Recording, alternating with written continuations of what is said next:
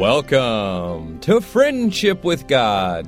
Today, Tom Cantor will teach us about the two seeds of Abraham and what made the difference between the seed of Abraham, who were the children of Abraham, and the seed of Abraham, who were not the children of Abraham.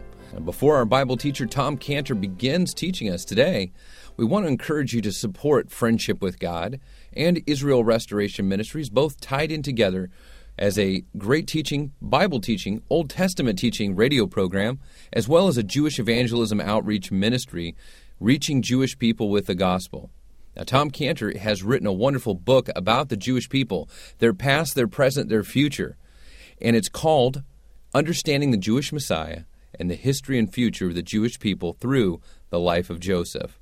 Now, this book, The Life of Joseph, written by Tom Cantor, not only covers the history of the Jewish people, but the future, as foretold by the Hebrew Scriptures. Now, this wonderfully written expository book opens up the life of Joseph and the Jewish people as never seen before, and we see a New Testament foreshadowing of the Lord Jesus Christ in the life of Joseph. It's a wonderful book. It's a must-have for any Christian and a great gift to give to a Jewish person, or maybe even a non-believer who's searching for truth and evidence of the Scriptures of who Jesus Christ is or the Jewish Messiah. Now, if you'd like to get a copy of this book by Tom Cantor called The Life of Joseph, so you can understand the history and future of the Jewish people, call us right now, and we can get you a copy of our resource of the month, The Life of Joseph, for a donation of $20 or more. Call us now or after the program at 800-247-3051. That's 1-800-247-3051. Again, a donation of $20 or more, and you can get The Life of Joseph, a wonderful book by Tom Cantor. 800-247-3051.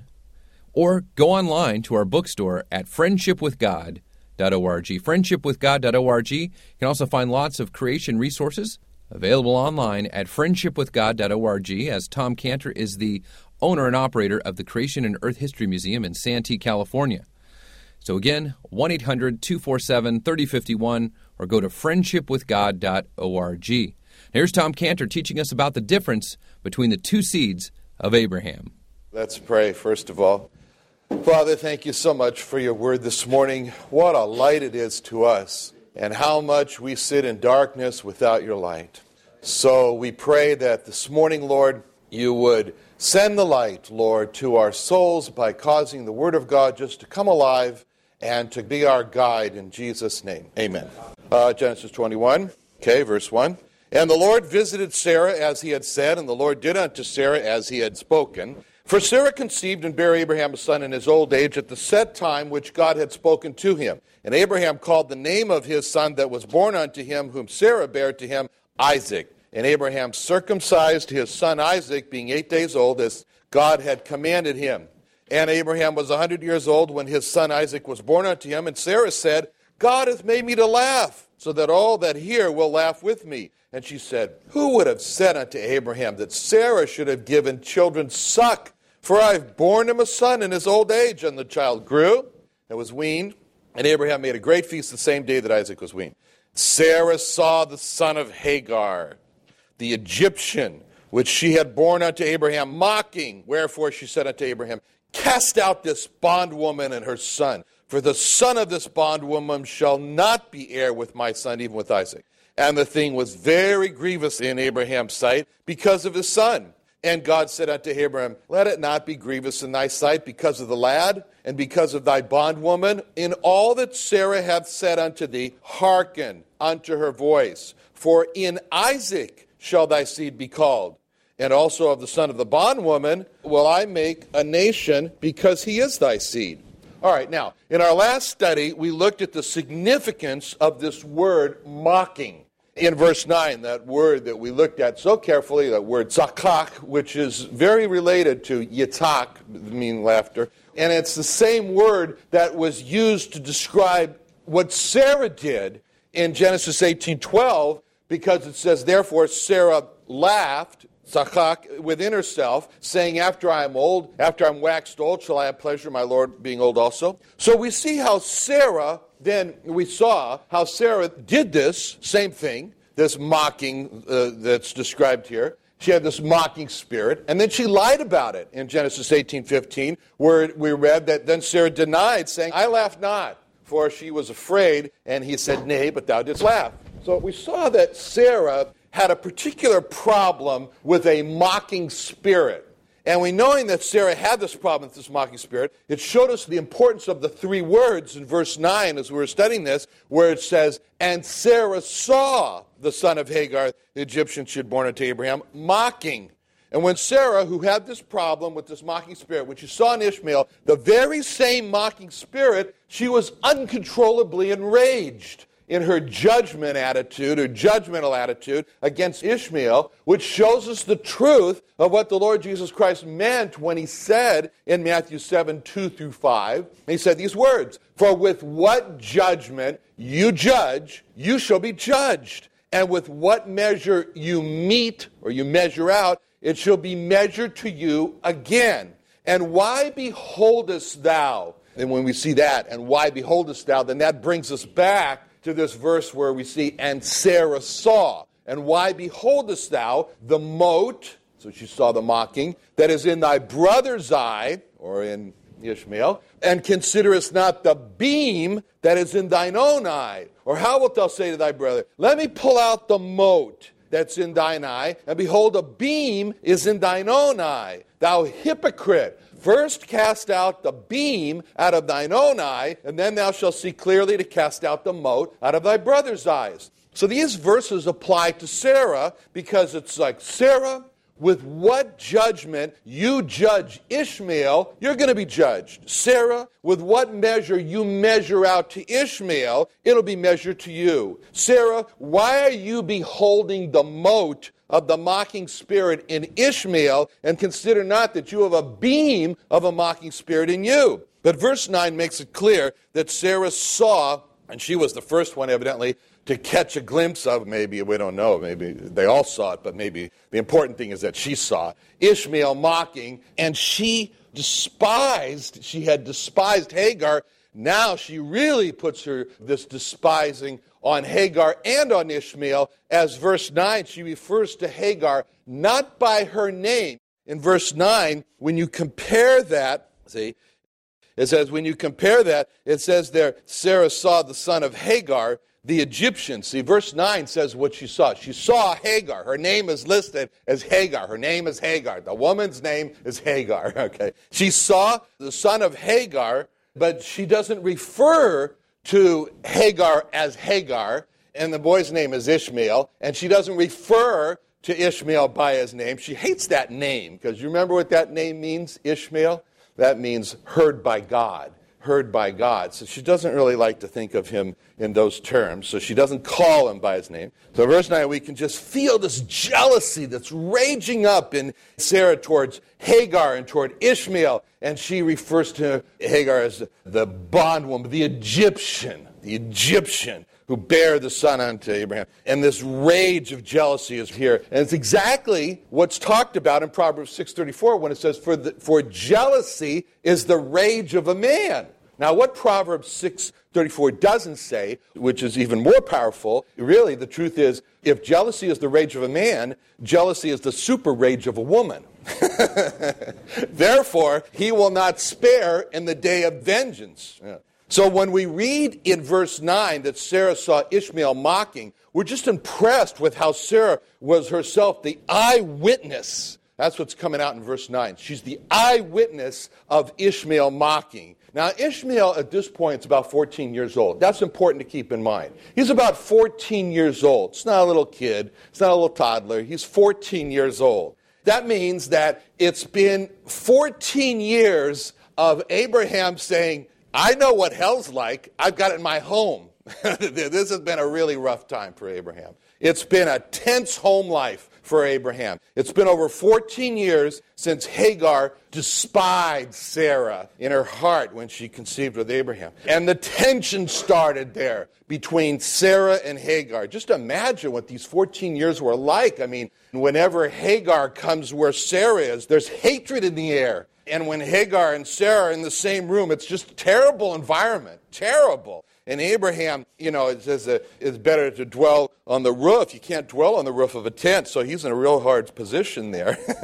It's just terrible. And when Abraham comes into this place where Sarah and Hagar are, it's so tense that Abraham says, I'm leaving, I'm going, I didn't know. This is a very, very tense place. There's no sanctuary of peace and love in their home. And there's a tension so thick you can cut it with a knife. It's turned into a terrible place, his house has. A place of intense conflict, a place of hatred, a place of tension. And now this tension has come to a head as Sarah sees Ishmael mocking the long-awaited fruit of her womb. And when Sarah sees Ishmael mocking Isaac, this 14 years of building up, such a long time, of this hatred and this resentment, it just boils over now. And Sarah just cannot control herself. And that's what we have here in this scene of verse 9. But let's stand back from a little bit. We've been in the midst of all this personal tension between Sarah and Hagar and poor Abraham caught in the middle and Ishmael. But let's see a little bit the significance of what this really is. This, on the surface, it looks like it's a case of just sibling rivalry. It looks like that. We had 3 boys. And, we're always separating them. And don't do that to your brother, He's your brother. And anyway, but now they all get along in perfect peace and harmony, as it says. Now, this sibling rivalry, is this what this verse is all about? Is that what verse 9 is really all about? Is this really boys will be boys? Or is it just, Ishmael, be nice to your kid brother already? Is that what this is all about? There's something far more significant here. And this is not just a case of sibling rivalry between Ishmael and his young brother Isaac. There's much, much more for us to see when we look at this carefully. There's a deep lesson in this that's so relevant in our day in verse 9 in Ishmael mocking Isaac. Because here's the issue. We look at the majority of the Jewish people and we see a people who despise the Lord Jesus Christ in his claim as the Messiah. We see a people who, in the majority, reject the Lord Jesus Christ as God. We see a people who, in the majority, oppose the Lord Jesus Christ as the promised Messiah. And that's what we see. And when we look at Ishmael as this 14-year-old boy, we see a young man who has understood that God has promised his father Abraham a child that will carry on the covenant blessings, especially the one about bringing a blessing to all the families of the earth, which of course is referring to the salvation blessing through the Messiah. And so Ishmael has now reached the age of 14. He's reached the age of accountability, and he knows what or who Isaac represents. Isaac is the child of promise. He is the fulfillment of God's promise. And so we start to learn a lesson here as we hone in on these last 4 words of this verse 19, 21:19, where it says, and Sarah saw the son of Hagar the Egyptian, which she had born unto Abraham, mocking. You really think about those words. She had born unto Abraham, and he was mocking. She had born unto Abraham. It's very interesting to compare verses 5 and 9 and notice the similarity about how both Ishmael and Isaac are described. Notice in verse 5, and Abraham was 100 years old when his son Isaac was born unto him. Isaac was born unto Abraham. This is described in verse 5. Now verse 9, this describes about Hagar the Egyptian, which she had born unto Abraham. So in both cases, we have the same type of description. Verse 5, Isaac, born unto him. Verse 9, Ishmael, born unto Abraham. Both Isaac and Ishmael are described in the same way. They are 100% born unto Abraham. Both Isaac and Ishmael are the seed of Abraham. Isaac has every right to claim to be, and he could stand up and he could say, I am 100% the seed of Abraham. Ishmael has every right also to claim. Ishmael has every right to claim, I am 100% the seed of Abraham. Ishmael has every right to claim what the Jews claimed who were trying to kill the Lord Jesus Christ, when they said to him in John 8:33, they answered him, "We be Abraham's seed." Ishmael rightly could state, "I am Abraham's seed." And he was Abraham's seed. Ishmael was the seed of Abraham. He was 100% the seed of Abraham. And when the Lord Jesus Christ looked on those Jews who were both claiming to be Abraham's seed, and rightly so, and trying to kill him, he absolutely agreed with them when he said the words of John 8:37, "I know that you are Abraham's seed, but you seek to kill me, because my word hath no place in you." He said to them, "I know that you are Abraham's seed." In the same way, the Lord Jesus Christ could have looked at Ishmael, who was both Abraham's seed and was mocking Isaac as God's promised child, and he would have absolutely agreed and said to Ishmael the words of John 8:37, "I know that you are Abraham's seed." And then he could have also said, "My word hath no place in you." So in the same way, the Lord Jesus Christ could look at the majority of the Jewish people today who are both Abraham's seed and who despise, reject, and oppose the Lord Jesus Christ as God and as God's promised Messiah, and he would absolutely agree with them today and say the words of John 8:37, "I know," stipulated, "that you are Abraham's seed, but my word has no place in you." So to the Jews that were Abraham's seed who were seeking to kill him, he could say, John 8:37, "I know that you are Abraham's seed, but you seek to kill me, because my word hath no place in you." He said to the majority group of the seed of Abraham, "You seek to kill me." That's who he was talking to. When he was speaking in John 8, he was not speaking to the minority group of the Jewish people. He was speaking to the majority group, and he's saying, "You're trying to kill me." And then he said the reason why the majority group of the Jewish people, of the seed of Abraham, was trying to kill him. He said, "Because my word has no place in you." So the root problem with the majority group of the Jewish people who were without question the seed of Abraham is that the word of the Lord Jesus Christ had no place in them. What does that mean, had no place in them? It means they didn't value it. They didn't value the word of God. They didn't want to know the word of God. They had no interest in letting the word of God reveal the Lord Jesus Christ to them, which he said is the chief aim of the word of God. "Search the scriptures, for them you think you have life, they are they which testify of me." They had no interest in letting the word of God change them. They evicted the word of God out of their hearts, and that's why he said, "My word hath no place in you."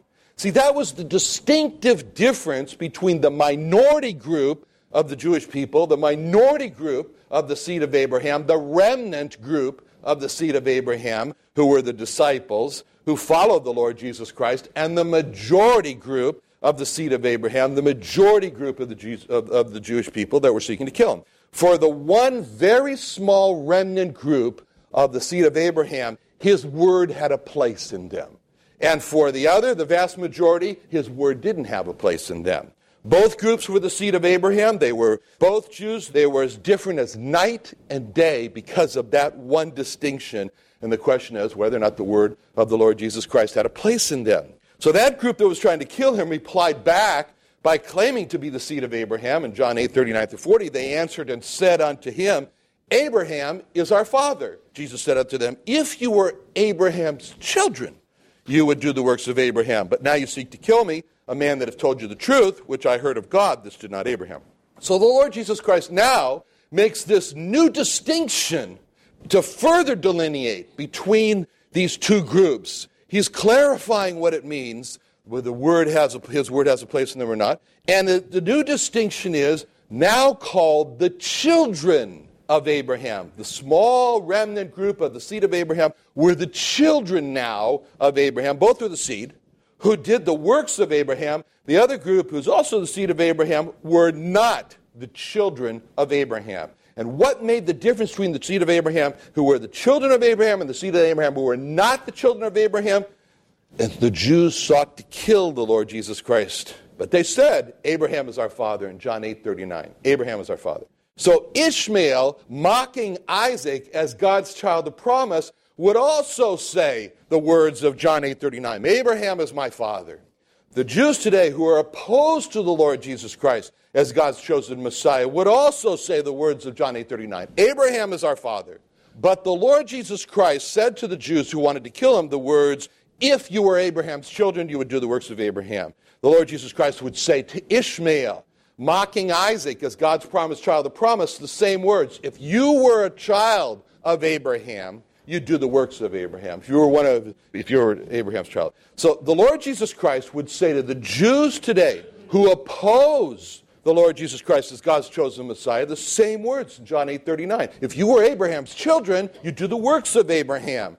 And the reason the Jews who tried to kill him were not the Abraham's children, the Lord Jesus Christ made clear when he said, my word has no place in you. And the reason Ishmael mocked God's promised child, the reason he was not a child of Abraham, that means to say Ishmael, was because the Lord Jesus Christ would have made it clear to Ishmael, my word has no place in you. And the reason the Jews oppose the Lord Jesus Christ today, and they're not Abraham's children, is because the Lord Jesus Christ would say the same words, John 8:37, my word hath no place in you. So we see in verse 9 this great blossoming of the teaching in the relationship between Ishmael and Isaac, or the difference in Ishmael and Isaac. Isaac was God's promised child to bring the promised blessing of the salvation, which would be a blessing to all the families of the world. And that was a group of Abraham and Sarah, the believers, who rejoiced in the coming of God's promised child.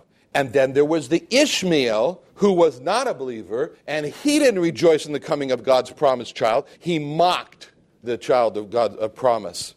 But there was this remnant group of Abraham's seed who rejoiced in the promise that was fulfilled, that was predicted by Isaiah. In Isaiah 7:14, where the Lord said, therefore the Lord himself shall give you a sign. Behold, a virgin shall conceive and bear a son, and shall call his name Emmanuel. And again, he said in Isaiah 9:6, for unto us a child is born, unto us a son is given, government shall be upon his shoulder. His name will be called Wonderful Counselor, the Mighty God, the Everlasting Father, the Prince of Peace. So there was always been this remnant. There was the remnant of Mary and her friends who rejoiced in the child of promise when the angel told her in Luke 1:35, the angel answered and said unto her, the Holy Ghost shall come upon thee, and the power of the highest shall overshadow thee. Therefore also that holy thing that shall be born of thee shall be called the Son of God. And she rejoiced, and Elizabeth and all of her friends rejoiced also at the coming of the promised child. But there was also the other group. There was also the other group of Abraham's seed, the Ishmael group of Abraham's seed, who followed exactly in the steps of Ishmael, and like Ishmael looked at Isaac and mocked, they looked at the promised one, they mocked also. They mocked also, referring to his birth, who we just talked about in Luke 20. They said, we're not born of fornication and illegitimacy. That was mocking. They mocked him there. They mocked him when he taught in John 8:56-59, where it says, he said, your father rejoiced to see my day, and he saw it and was glad. Then said the Jews unto him in a mocking manner, thou art not yet 50 years old. Hast thou seen Abraham? Jesus said unto them, verily, verily, I say unto you, before Abraham was, I am. Then that was over the top. Then they took up stones to cast at him, but he hid himself, went out of the temple. Okay. That Ishmael group of Abraham's seed looked at the promised one like Ishmael looked at Isaac, and like Ishmael looking at Isaac and mocking him, they mocked him at his trial in Luke 22:63-65, where it says, the men that held Jesus mocked him, smote him, and when they had blindfolded him, they struck him on the face and asked him, saying, prophesy, who is that smote thee? And many other blasphemous things spake they against him. So it was that Ishmael group of Abraham's seed that looked at the promised one, and like Ishmael looking at Isaac, they mocked him when he was making the atonement on the cross, when he was doing his atonement work on the cross. Thank you for joining Tom Cantor and the Friendship with God radio program today. Now, Tom Cantor, our Bible teacher, is not only a pastor, a CEO, a scientist, but he's also the founder of Israel Restoration Ministries because Tom Cantor has a heart for the Jewish people. Being a Jewish Christian himself and coming to the saving knowledge of the Lord Jesus Christ, he wants to see Jewish people be reached for the Lord Jesus Christ and be born again. Now, you can be a part of Israel Restoration Ministries and winning lost Jewish people back to the Lord Jesus Christ. Now, you can help Israel Restoration Ministries in several ways. One, with your prayers. Two, by supporting us by going online to friendshipwithgod.org or israelrestoration.org, israelrestoration.org, and you can donate online to support Jewish evangelism.